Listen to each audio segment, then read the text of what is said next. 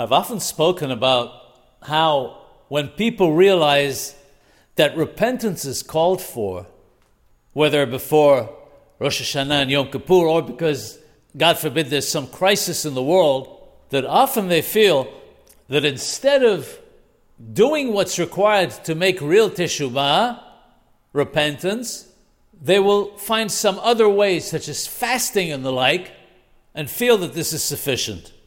There is an interesting analogy in Mayim Hayim. It's a story of a man who has a nosebleed. And as we know, when a person has a nosebleed, the blood makes a mess of his clothes. So now the person with the nosebleed has two problems to take care of. Number one, they have to find the medication that will stop the nosebleed. And number two, they have to change their clothes. They can't walk around everywhere with clothes with blood on them. The question is, which is more important and comes first? And the answer is obvious.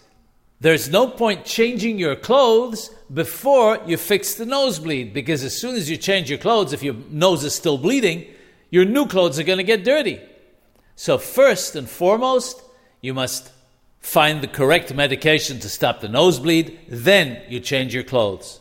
So too, when a person wants to make teshubah, wants to repent, he or she must do what is required for repentance, which is harata, regretting their actions till this point, azibat hahed, leaving the sins, not doing them anymore, and widui, confessing one's sins.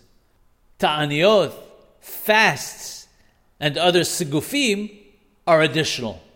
First and foremost, you must fix your nosebleed, then you can change your clothes.